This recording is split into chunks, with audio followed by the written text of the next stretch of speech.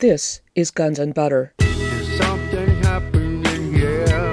Yeah. What it is ain't exactly clear. There's a man with a gun over there. What we are told is that these exit polls are not designed in the United States to be verifiers of the vote counts. Only in foreign countries are they designed to be verifiers of the vote counts. I'm Bonnie Faulkner. Today on Guns and Butter, Jonathan Simon. Today's show, Fingerprints of Election Theft. Jonathan Simon is Executive Director of the Election Defense Alliance, a nonprofit organization founded in 2006 to restore observable vote counting and electoral integrity as the basis of American democracy. He has published, both individually and in collaboration, numerous papers related to various aspects of election forensics and election integrity. He has worked in cooperation with many election integrity organizations, appeared in several election integrity-related films, including Stealing America, Vote by Vote, and Uncounted, The New Math of American Elections. He is the author of Code Red, Computerized Election Theft and the New American Century. Jonathan Simon, welcome. Thank you, Bonnie. It's great to be here. Wonderful to have you back. The last time we spoke was after the 2014 midterm elections, and so now here we are after the 2016 presidential elections. What is the difference between voter fraud or voter suppression and computerized election theft? These are two different ways of rigging elections. Would you call voter suppression the old-fashioned way? Okay, well, you mentioned actually three things there that need to be distinguished, and I'll take them in the order that you mentioned them. Voter fraud is the idea that an individual voter, whether because they take it in their own head or because they're being paid or in some way influenced, goes in and attempts to vote twice or three times or 10 times, vote if they had a different name, vote in two different states, something along those lines. And that was what Donald Trump, in his pre-election raising of the alarm, brought up as being most prominent. And in fact, that is virtually non-existent. The cases can be counted on a hand or two. The Knight Foundation, I think, did a study where out of 1 billion ballots cast, they found exactly 10 cases of impersonation voting, which is what voter fraud is code for. So that was a red herring, and it was a canard, and it was something that Trump, in a very self-serving way, was using as a kind of wild card that if he lost the election, they'd be going out and claiming that there was millions and millions of people committing voter fraud. Basically, not only no evidence of it, but research done to show that it's very, very rare and doesn't influence the outcome of major elections. Voter suppression, on the other hand, is an inside game.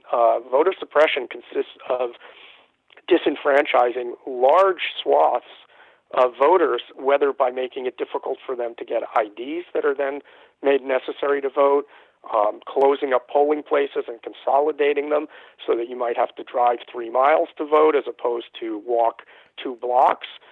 When you got to your polling place, you'd find a very, very long line because 20 polling places have been combined in one, shortening early voter hours, making it more difficult to get voter information, get ballots, and then this operation called cross-check and other related operations that basically scrub voter rolls based on computerized program that not only takes felons off of the voter rolls, but takes people who have the same name in 2 different states or have a similar name in 2 different states.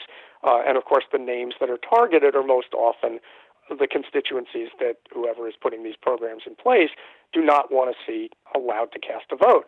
So you have people who have not committed felons, but they might both be named Willie Green. One might be Willie G. Green. The other might be Willie M. Green. Both are scrubbed. The felon is not allowed to vote, sometimes by law. Sometimes their rights are not restored, but the other person didn't do anything. And they come down to the poll and they find that their name was scrubbed. And this is the kind of thing that is done by the tens of thousands, hundreds of thousands.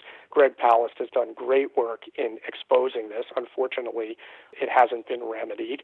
And these are the kinds of schemes that can really reverse the outcome of elections, because you're talking about thousands and thousands of people. Machines that don't count votes, they take certain ballots and nullify the vote, call it an undervote.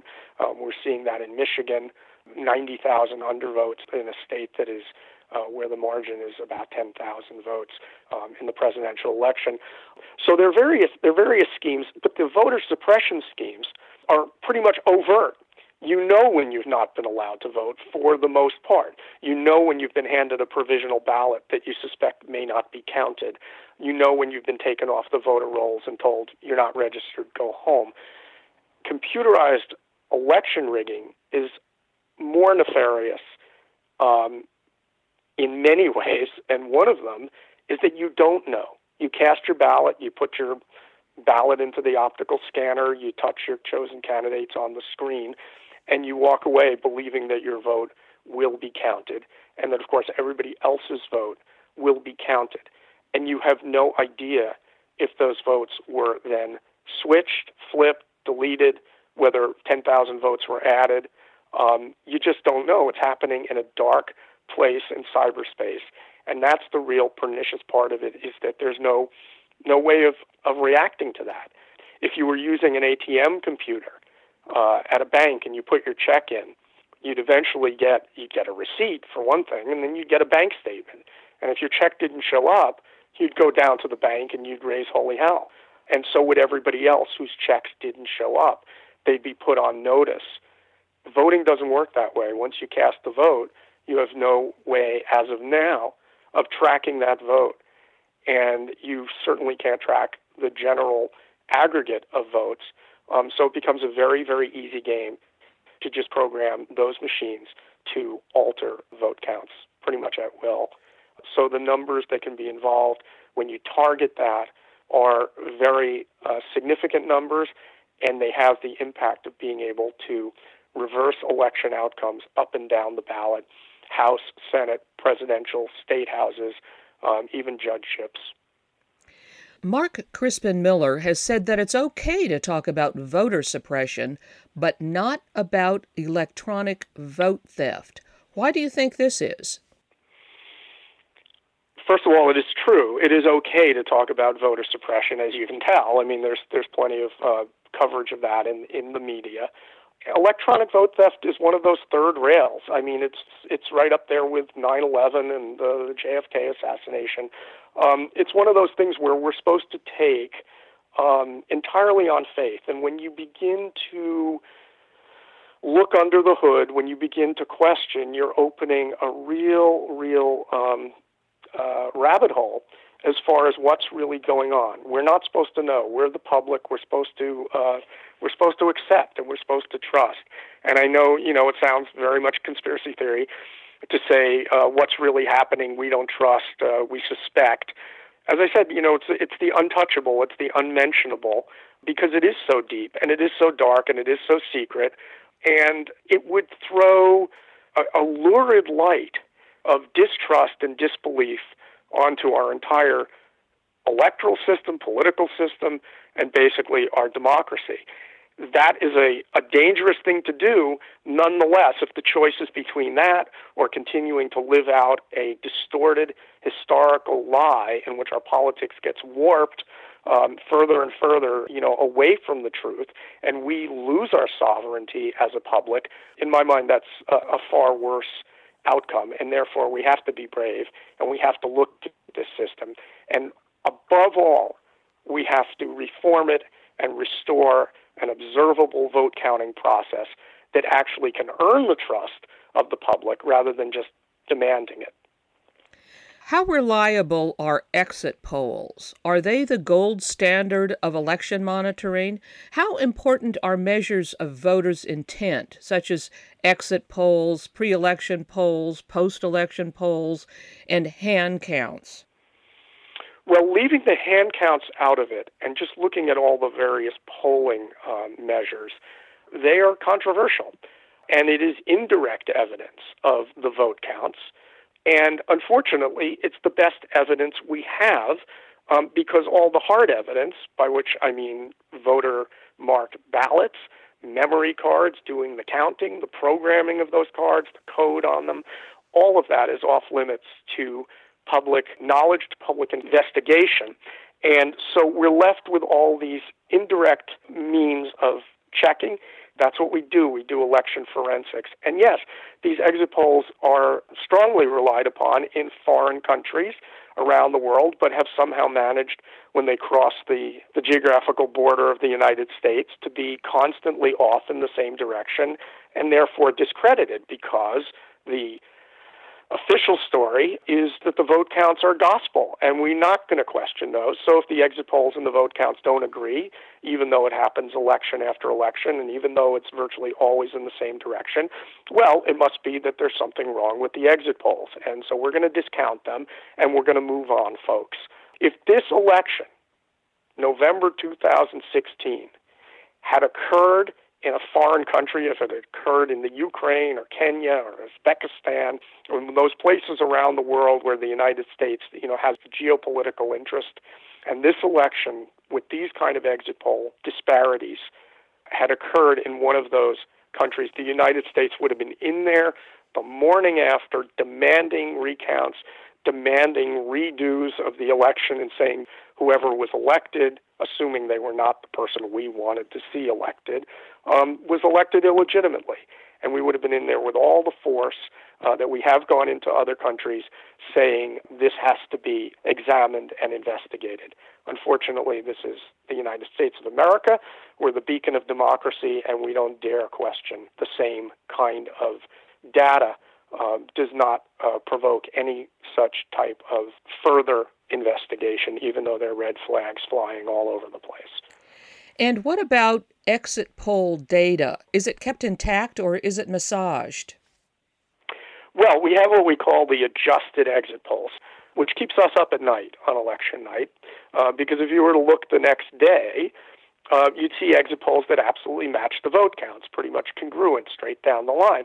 And that's because they're adjusted to match the vote counts. It's called a forcing process, and basically the who did you vote for percentage in the exit poll is forced to match the vote counts.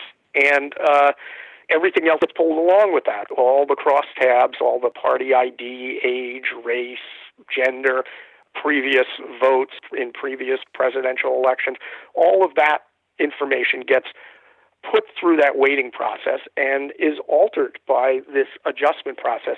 So those exit polls, which are considered to be very, very useful for academic analysis, because after all, they match the vote counts, therefore they're accurate, and now we can tell how many Republicans there were, how many Democrats, how many 25 to 35-year-olds or 39-year-olds, and what they felt about the economy and when they made up their minds. All that is considered very accurate. Unfortunately, it's all been distorted from the actual responses to the exit polls. What we try to download is the first public posting of the exit poll before it's been overly contaminated with the vote counts. And the reason we do that is that once it's been contaminated with the vote counts, it doesn't serve as a very good verifier of the vote counts. What we are told is that these exit polls are not designed in the United States to be verifiers of the vote counts. Only in foreign countries are they designed to be verifiers of the vote counts. But for all sorts of specious reasons, it doesn't work that way in the United States, so we can't use them that way. Well, we take that with a grain of salt. We download them anyway. We see what we come up with, and lo and behold, election after election, we come up with basically the same directional pattern, which is that the vote counts shift to the right relative to the exit polls, and this is in general elections, it shifts from the Democratic candidate to the Republican candidate.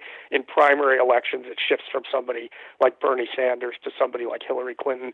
The person that you'd look at and say, okay, this is who Karl Rove, or this is who the corporate establishment, this is who the right-wingers of the world want to see elected, and that vote count shifts from what we saw in the exit polls. I'm speaking with author and researcher Jonathan Simon. Today's show, Fingerprints of Election Theft. I'm Bonnie Faulkner. This is Guns and Butter. The exit polls are not perfect. No individual exit poll is perfect. But we try to do analyses, and we work really hard to try to validate the exit poll baseline and show that its demographics, the women versus men in the sample, the old versus young, the people of color versus white voters, Republicans, independents, and Democrats, we try to show that those are valid. And if they're not valid, we ourselves question the exit poll. But when we're able to show that they're valid relative to other measures of the electorate that are undertaken by institutions like the University of Michigan or the Census Bureau, and we combine as much of that information as we can, and we see that the exit polls samples are valid, or if anything, often are slightly canted to the right, then we know that we're dealing with a valid baseline. And when the vote counts depart from that baseline by large amounts, large disparities, such as we just saw this past Tuesday, it is a major red flag. Does it prove that the election was stolen? Not exactly. But it does say that there's ample reason to be concerned and to pursue a deeper level of investigation, which would include audits and recounts, hold up the process of certification and the coronation of the supposed winner. And this goes for whether it's president or House member or state House member. Hold up that process until these vote counts can be verified. Unfortunately, in some cases, they can't be verified because they are done on paperless touchscreen machines, and there is literally no record other than what the programmer has going on inside the machine. But in many cases, they can be verified. The voter-marked ballots do exist, and the tragedy is that those ballots are almost never, 99.9% of the time, no matter how suspect an election, they do not see the light of day. So we have an actual record there. It is off limits to inspection. It does not see the light of day. We're trying to make sure that in this election, and we tried in the primaries as well, that it does see the light of day, that there is a mass movement to explore and investigate, recount, and look at those actual ballots so that we actually have what would be, in essence, an observable vote counting process. Our main vote counting process, our election night vote counting process, is absolutely not observable. It's taking place in the darkness of cyberspace. We want to have an observable process. We need to have an observable process in order to have any true legitimacy to the outcome of our elections. You write that in 2016, our analysis of the respective party primaries found that while the exit poll results were consistently accurate throughout nearly all of the Republican primaries, they were wildly and broadly inaccurate in the Democratic primaries, exhibiting a pervasive intra-party redshift to the detriment of Bernie Sanders. Was there a glaring divergence between the Democratic primary election results in primary versus caucus states? Okay, that again is two separate things. Those are two separate red flags, and they're both very bright red flags over the primaries. The first was that if you look at the caucus states versus the primary states, after the initial two caucuses, Iowa and Nevada, which were both very, very close outcomes, and that was sort of before the Bernie Sanders campaign was hitting on all cylinders.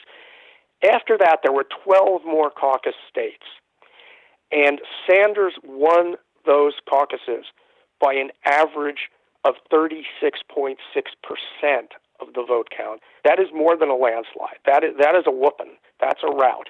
And he won every single one of them.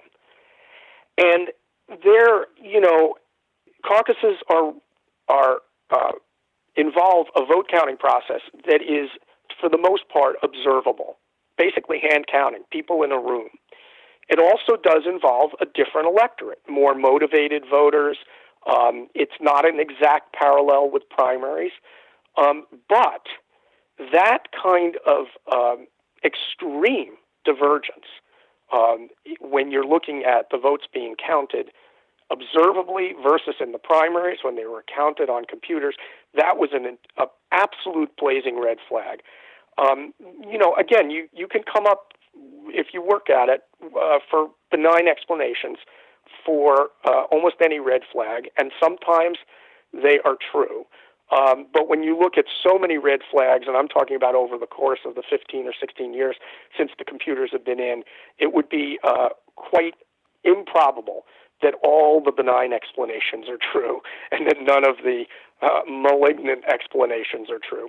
So that was the caucus versus the primary, and it was glaring.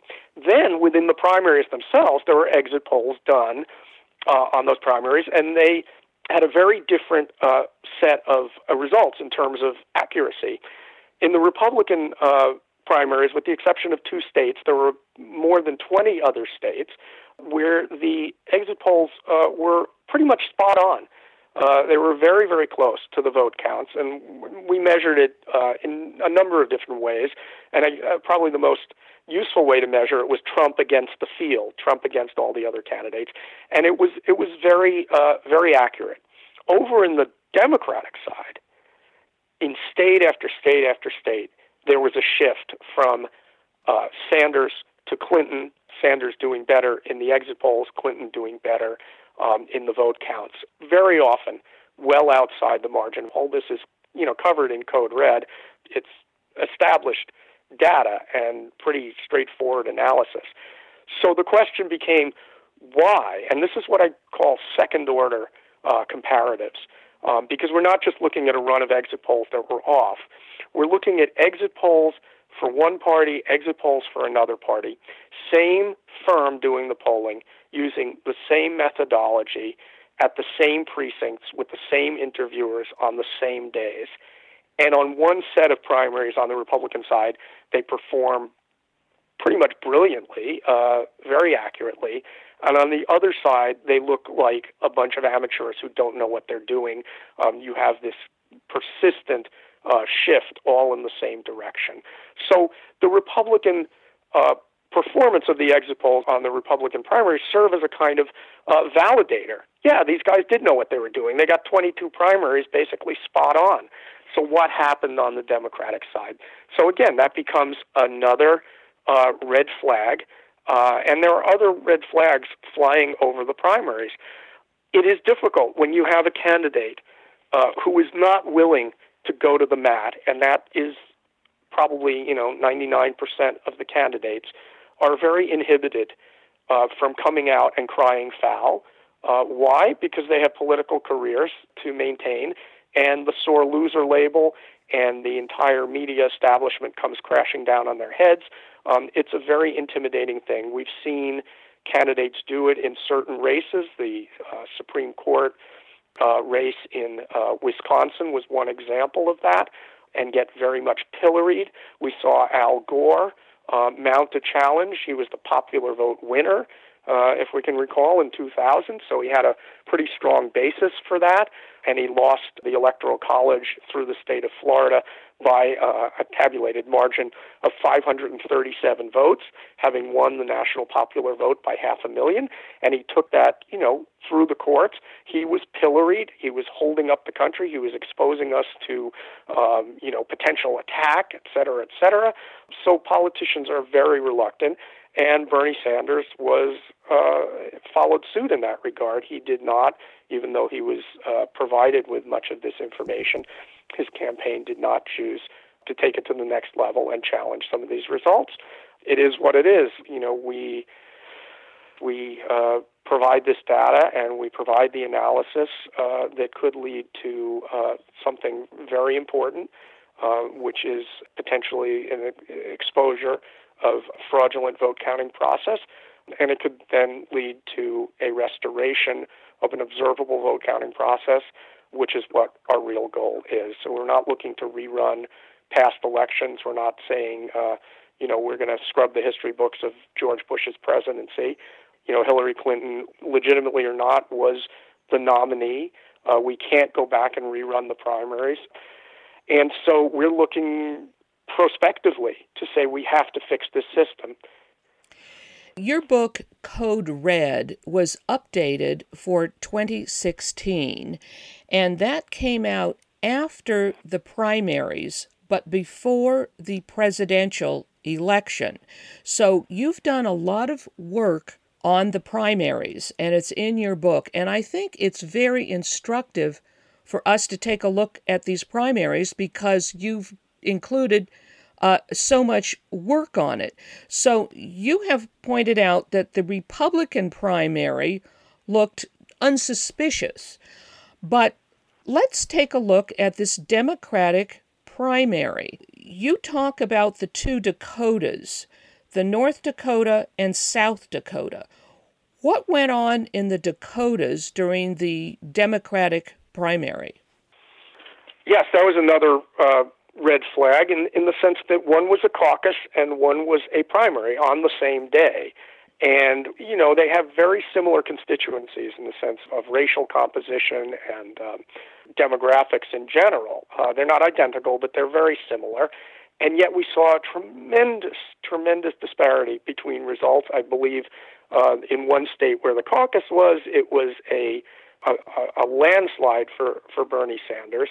And in the other state, it was a very close election. So we saw a huge disparity in terms of the voting percentage, one state being essentially counted observably and the other state being counted unobservably by computers in the darkness of cyberspace. So, that's the kind of thing that we look at and we say, okay, does it prove that the election was stolen? No, but does it impel us to do deeper investigation, look at the actual ballots cast? Absolutely.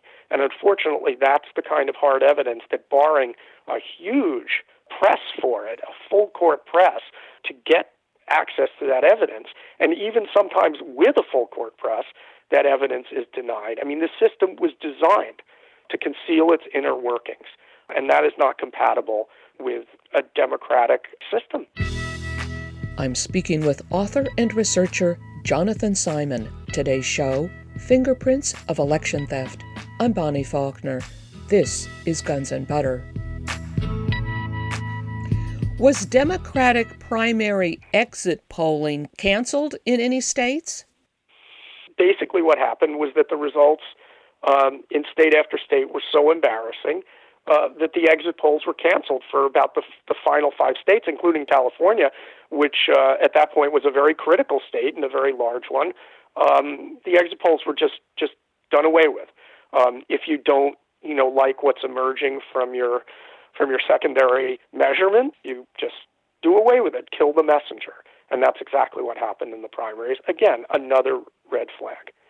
Now, how can exit polling be canceled? Were these hired companies that were doing the exit polling? Yeah, exit polling is quasi-official. It's basically a consortium of the networks along with the AP. So it's a small consortium, are the primary clients, and they hire the firm. It's now Edison Research.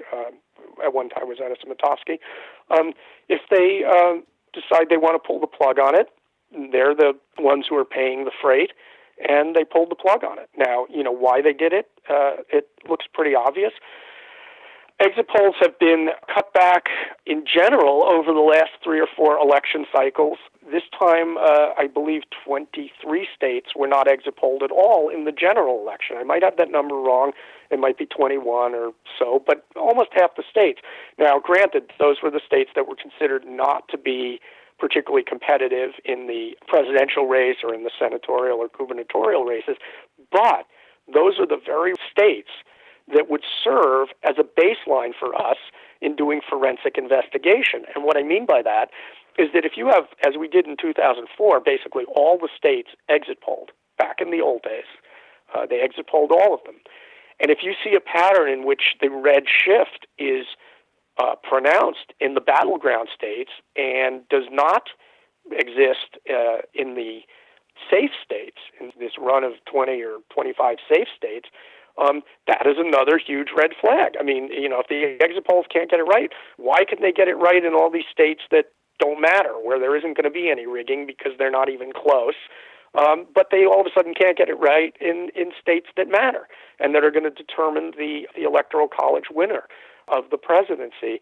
So we're seeing our database being eroded steadily, and it makes it very difficult to do reliable forensics. And again, we work with whatever we can find, and we have methods other than exit poll based. We looked at cumulative vote share patterns. We look, you might have mentioned before, about hand counts where they're available, which is not much, but there are some. We'll use every scrap that we possibly can find to try to establish whether an election was suspect or whether it looked to be accurately and honestly counted.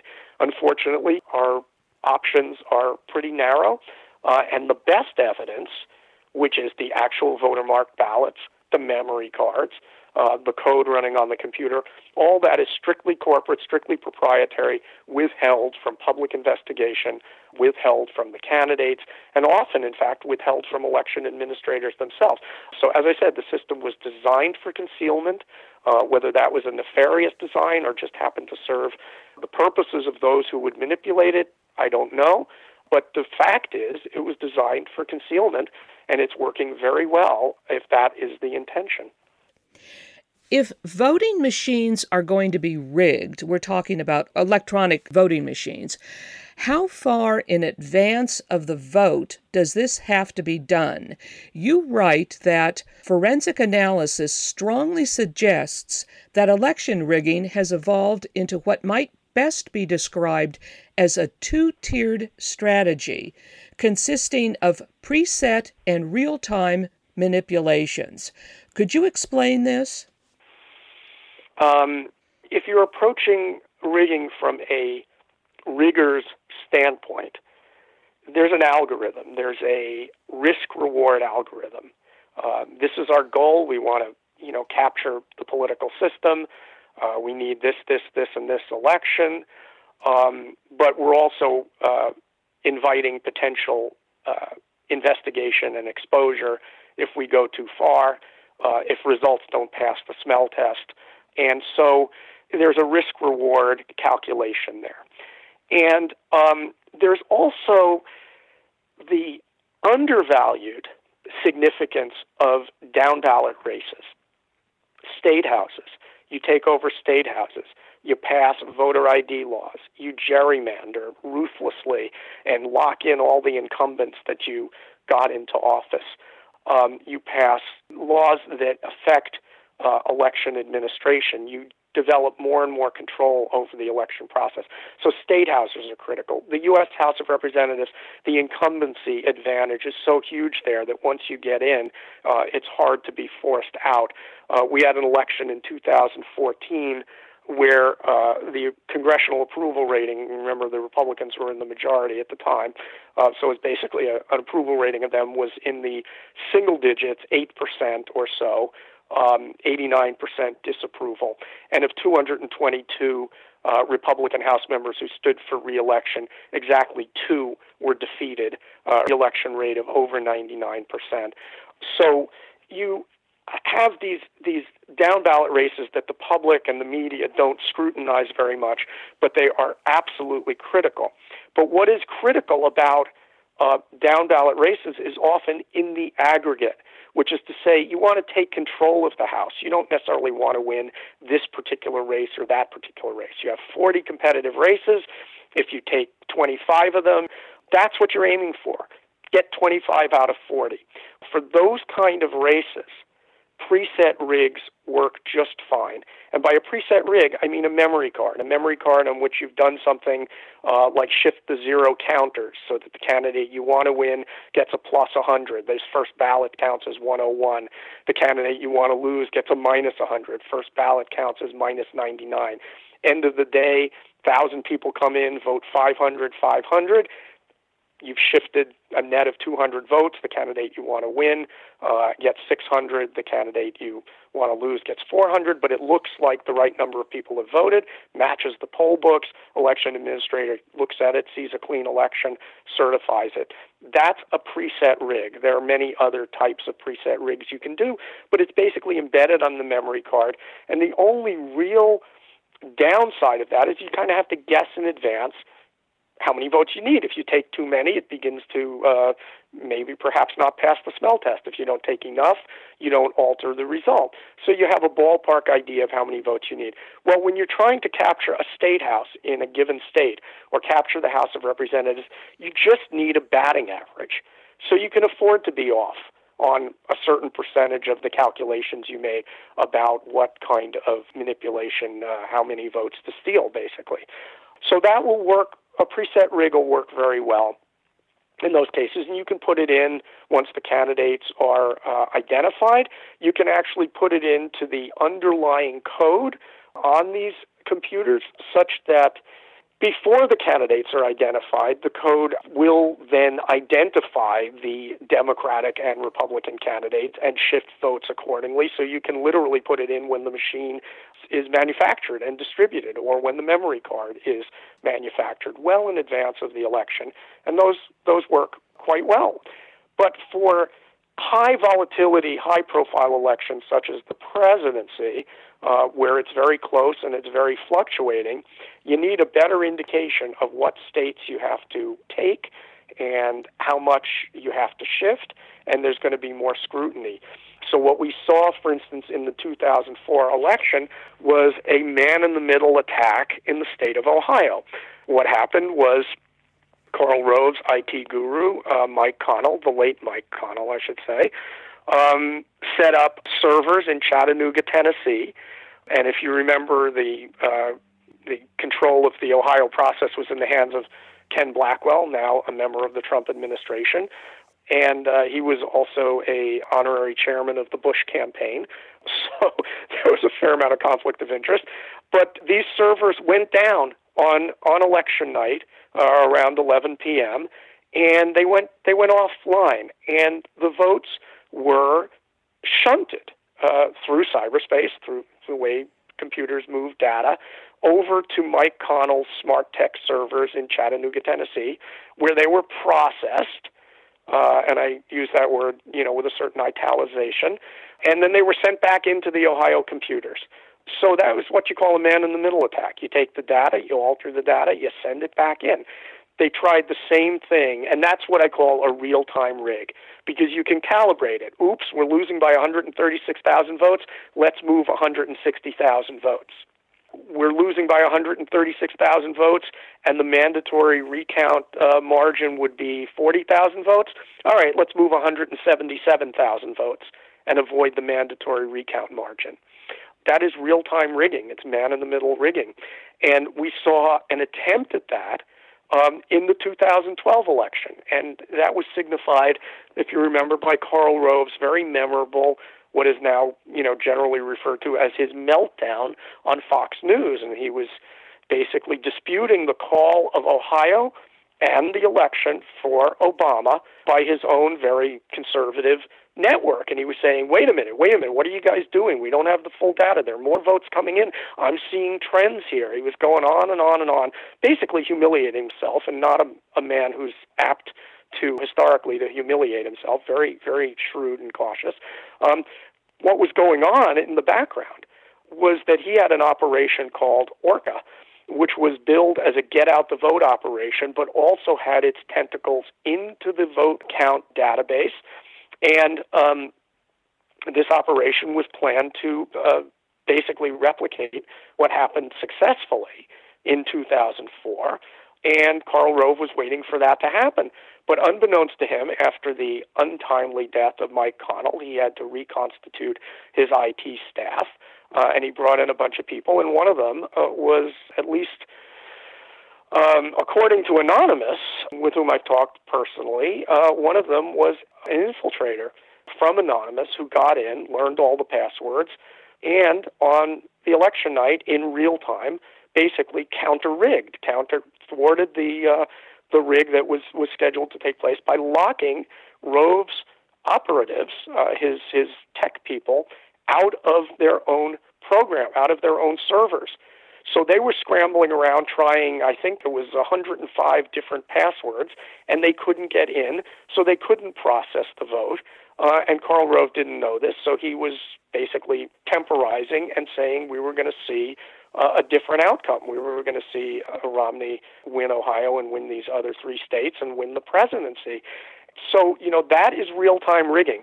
Whatever happened in 2016, we don't know yet. It's way too early in the forensics game, and we may never know. It's hard to track these things down. We were very fortunate to get a handle on it in 2004 through the inadvertent release of an IP address, and then again in 2012 through the work of Anonymous. But it's the kind of thing that can happen when you have an unobservable, computerized, privatized, outsourced, networked vote counting system.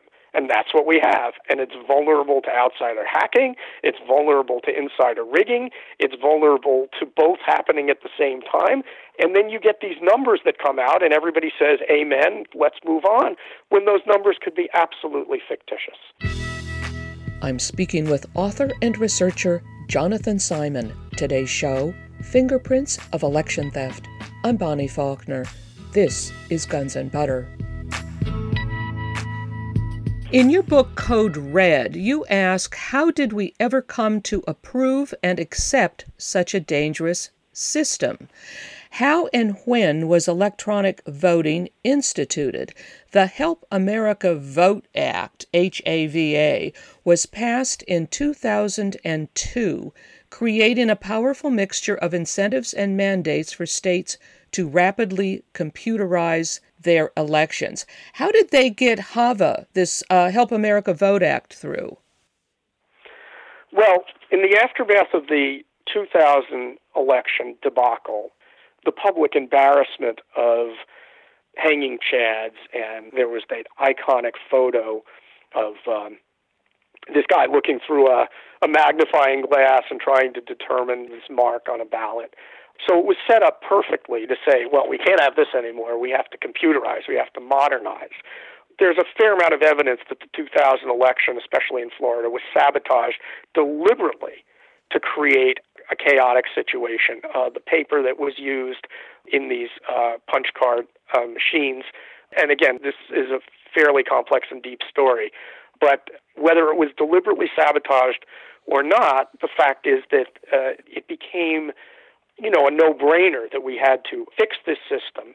And of course, it was going to be fixed in the direction of progress.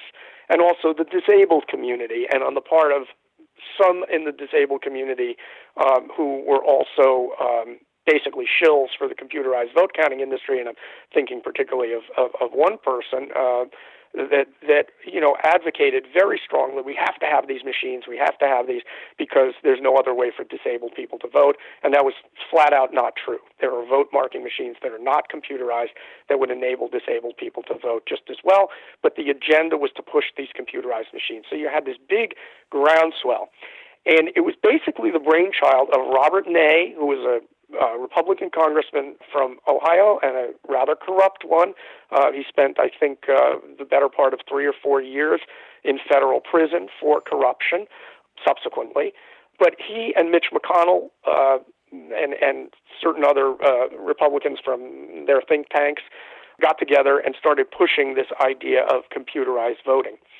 And they sold it effectively to John Conyers and the Democrats with the teaser that it would improve and increase voting turnout. And that was always something that the Democrats, they always want more turnout. And if I had been John Conyers, I would have been highly skeptical because the Republicans have done nothing for the last 100 years other than try to reduce turnout. And you would have said, well, why would the Republicans want to put in a system that cuts against them by increasing turnout?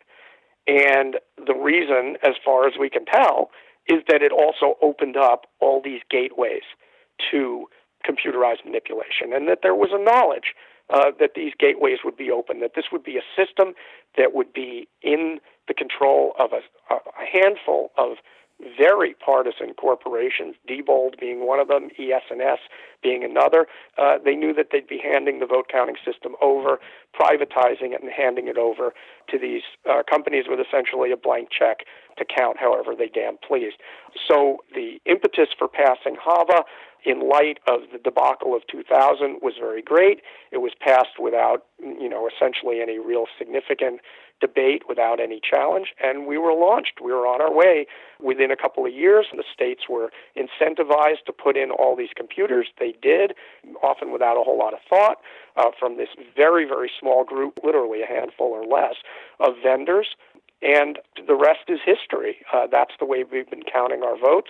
In the beginning, it was more DREs, which are touchscreen computers with no paper record. People rightly became very concerned when votes were swallowed by the thousands, and there was no way of recovering them or recounting them. So there was this idea that if we just, and verified voting has been very strong in this area, if we move to optical scanners, at least we'll have actual voter-marked ballots that can then be recounted and audited, which is all great, but it also serves as a kind of false assurance, because the reality is that in 99.9% of the cases, even where elections are highly suspect, those actual voter-marked ballots never see the light of day. An optical scanner is a computer. There are 500 to 700,000 lines of code on the memory card that runs an optical scanner. So these are computers as well. Basically, 98% of our vote counting system is now fully computerized. And many of those computers, despite what you'll hear that they're not networked, that's not true. They're equipped with modems. Once you're equipped with a modem, it becomes relatively simple to alter these machines remotely. They might as well be fully networked. And some of the central tabulators, especially, are fully networked. So we have basically a cyber system that is wide open to cyber theft, and we're seeing enough cyber theft out there now of all other types of data and information, and elections are basically the highest stakes game out there. Well, what about whistleblowers? Have we heard from any whistleblowers? We have. I mean, the whistleblowers, some of them are dead, and rather suspiciously dead. Some of them were completely ignored. You have Clint Curtis, who came out and testified under oath, passed lie detector test, that he was commissioned to write a program to flip the vote in Florida by somebody who was at the time Speaker of the House of Florida, Republican. You have Mike Connell, who was testifying in a case that was investigating the theft of the election in Ohio in 2004. He had given a closed deposition, a sealed deposition. He was notified that he was going to be required to come back and complete that process and perhaps have it extend into open court. I emailed a colleague at the time, this was in November, literally the day before the 2008 election. I said, the poor guy's never going to see Christmas. On December 19th, his plane went down. He was killed. They cordoned off the site, much as they did with the Wellstone crash. It was not the FAA or the transportation people. It was the FBI. The BlackBerry, the notorious BlackBerry that contained emails again, between Connell and Karl Rove, and apparently thousands of emails, was never found. But his widow, combing the crash site the following day, found the earpiece to his BlackBerry. So he had it with him, and there it was, but no BlackBerry. That disappeared. So, this is what has become of whistleblowers. The reporter investigating the Clint Curtis allegations. He was actually not a reporter. He was a member of the state investigatory unit. At the time he was doing that investigation, was found dead in a bathtub in a hotel in a neighboring state in Georgia. It was attributed to suicide, but the photographs from the scene seem to show that he stabbed and beat himself to death. Not a very popular method of suicide. So, you have some whistleblowers. You have rather chilling results of some of those attempts.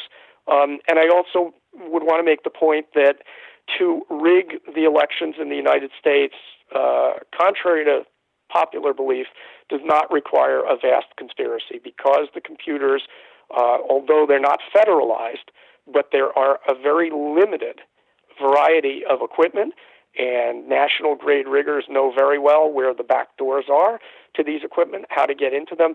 It really just requires a very, very, very small cohort. Really, essentially, and this has been shown by research, Princeton, the Brennan Center at NYU, Johns Hopkins, Caltech, have basically demonstrated that a single person can change the results of hundreds of elections just by altering these memory cards and replicating these memory cards. So it doesn't require a vast conspiracy, and that's one reason why they don't have to worry too much about a mass of whistleblowers coming forward. And of course, when those who have come forward wind up either being ignored or actually silenced, a significant damper on the enthusiasm for other potential people with knowledge of what's happening to actually come forward. Who are the corporations that count our votes? Well, now we're getting into the sort of bailiwick of deep investigation, but I can tell you who they are by name. Dominion, ES&S, Hart Intercivic, SOE, Skytle, basically cover the ground. And most of that is Dominion and ES&S. Dominion was a Canadian outfit that took over most of the equipment from Premier, and Premier was formerly called Diebold Election Systems, which is probably the name that is most familiar to people. The pedigree of these corporations is quite right-wing.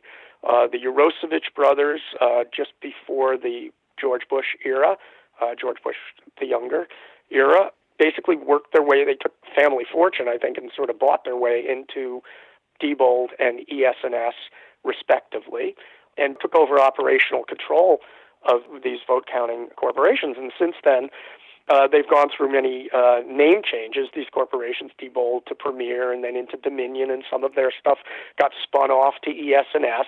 But it's the same, when I say handful, I mean you could count them on one hand, bunch of corporations that manufacture the equipment, and under them are a variety of regional subcontractors or satellite corporations such as LHS in New England, Command Central in Minnesota and Wisconsin, and Triad in Ohio and the Midwest, and all throughout the country that actually do much of the programming specific to given elections. There's code on those machines that comes from the vendors, the manufacturers. There's layers of code that come from the satellite corporations.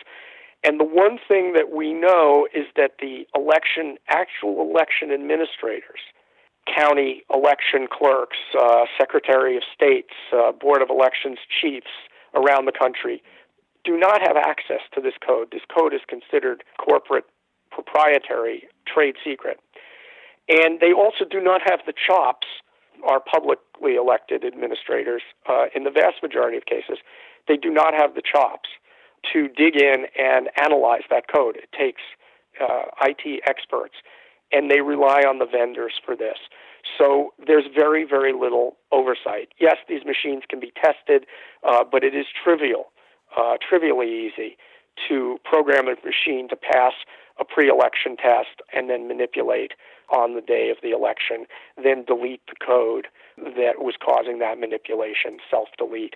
So these tests are essentially worthless when it comes to putting a roadblock in front of any manipulator that was at all determined to work around it or get over it. Well, now, in closing, your graphs of the 2016 presidential election exit poll versus vote count comparison, the shift in certain states changed the outcome of entire states, and a lot of these states were swing states, battleground states, determinants of the election. Yeah, absolutely. And when you see this kind of pattern, and there I was. It was about I basically had this chart completed by about 1 a.m. Pacific time. And I looked at it and I said, well, here we go again. We're looking at something very similar to 2004. We're looking at way more than enough electoral votes to swing the election coming from states that are suspect with red flags over them. And basically what we see is a comparison of the margin in the exit poll between, in the case of the presidential race, Clinton and Trump, the margin in the vote counts, and then the disparity between them. And the redshift is a positive number if the vote counts were more in favor of Trump than the exit polls. So if votes appeared to shift from the exit polls to the vote counts towards Trump, that is a positive number. And we go down the redshift and we see 11.6%, 10.7%, 8.5%, 7.9%, all positive numbers. There are a couple of very small negative numbers down at the bottom of the graph.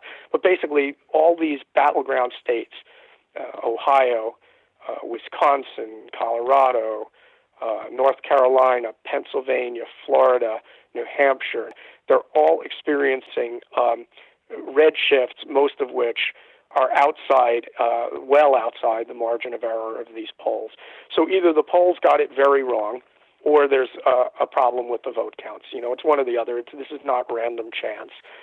And there are issues with polls, and when we see patterns like this, you want to be able to rule out those issues, and that's part of the work we're doing now. Jonathan Simon, thank you very much. Thank you, Bonnie. Thanks for your continued interest and commitment and for opening these doors and helping people become more informed. There's something happening here. Yeah. What it is ain't exactly clear. There's a man with a gun over there. I've been speaking with Jonathan Simon. Today's show has been Fingerprints of Election Theft. Jonathan Simon has authored, both individually and in collaboration, numerous papers related to various aspects of election integrity. He serves as Executive Director of Election Defense Alliance, a nonprofit organization founded in 2006 to restore observable vote counting and electoral integrity as the basis of American democracy.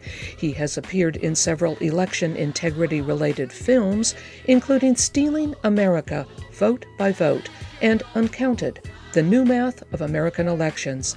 He is the author of Code Red, Computerized Election Theft and the New American Century. Jonathan Simon is a graduate of Harvard College and New York University of Law.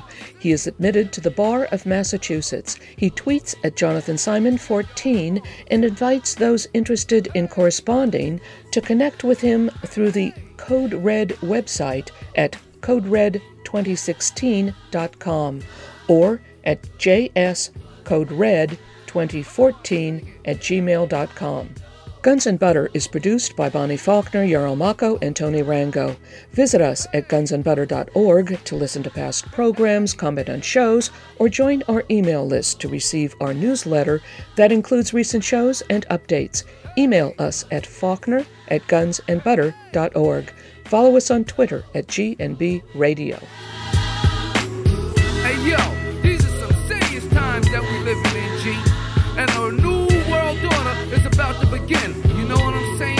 Now the question is, are you ready for the real revolution, which is the evolution of the mind? If you seek, then you shall find that we all come from the divine. You dig what I'm saying? Now if you take heed to the words of wisdom that are written on the walls of life, then universally we will stand, and divided we will fall, because love conquers all. You understand what I'm saying? This is a call to all you sleeping souls. Wake up and take control of your own cipher, and be on the lookout for the spirit snipers trying to steal your light. You know what I'm saying? Look within inside yourself for peace.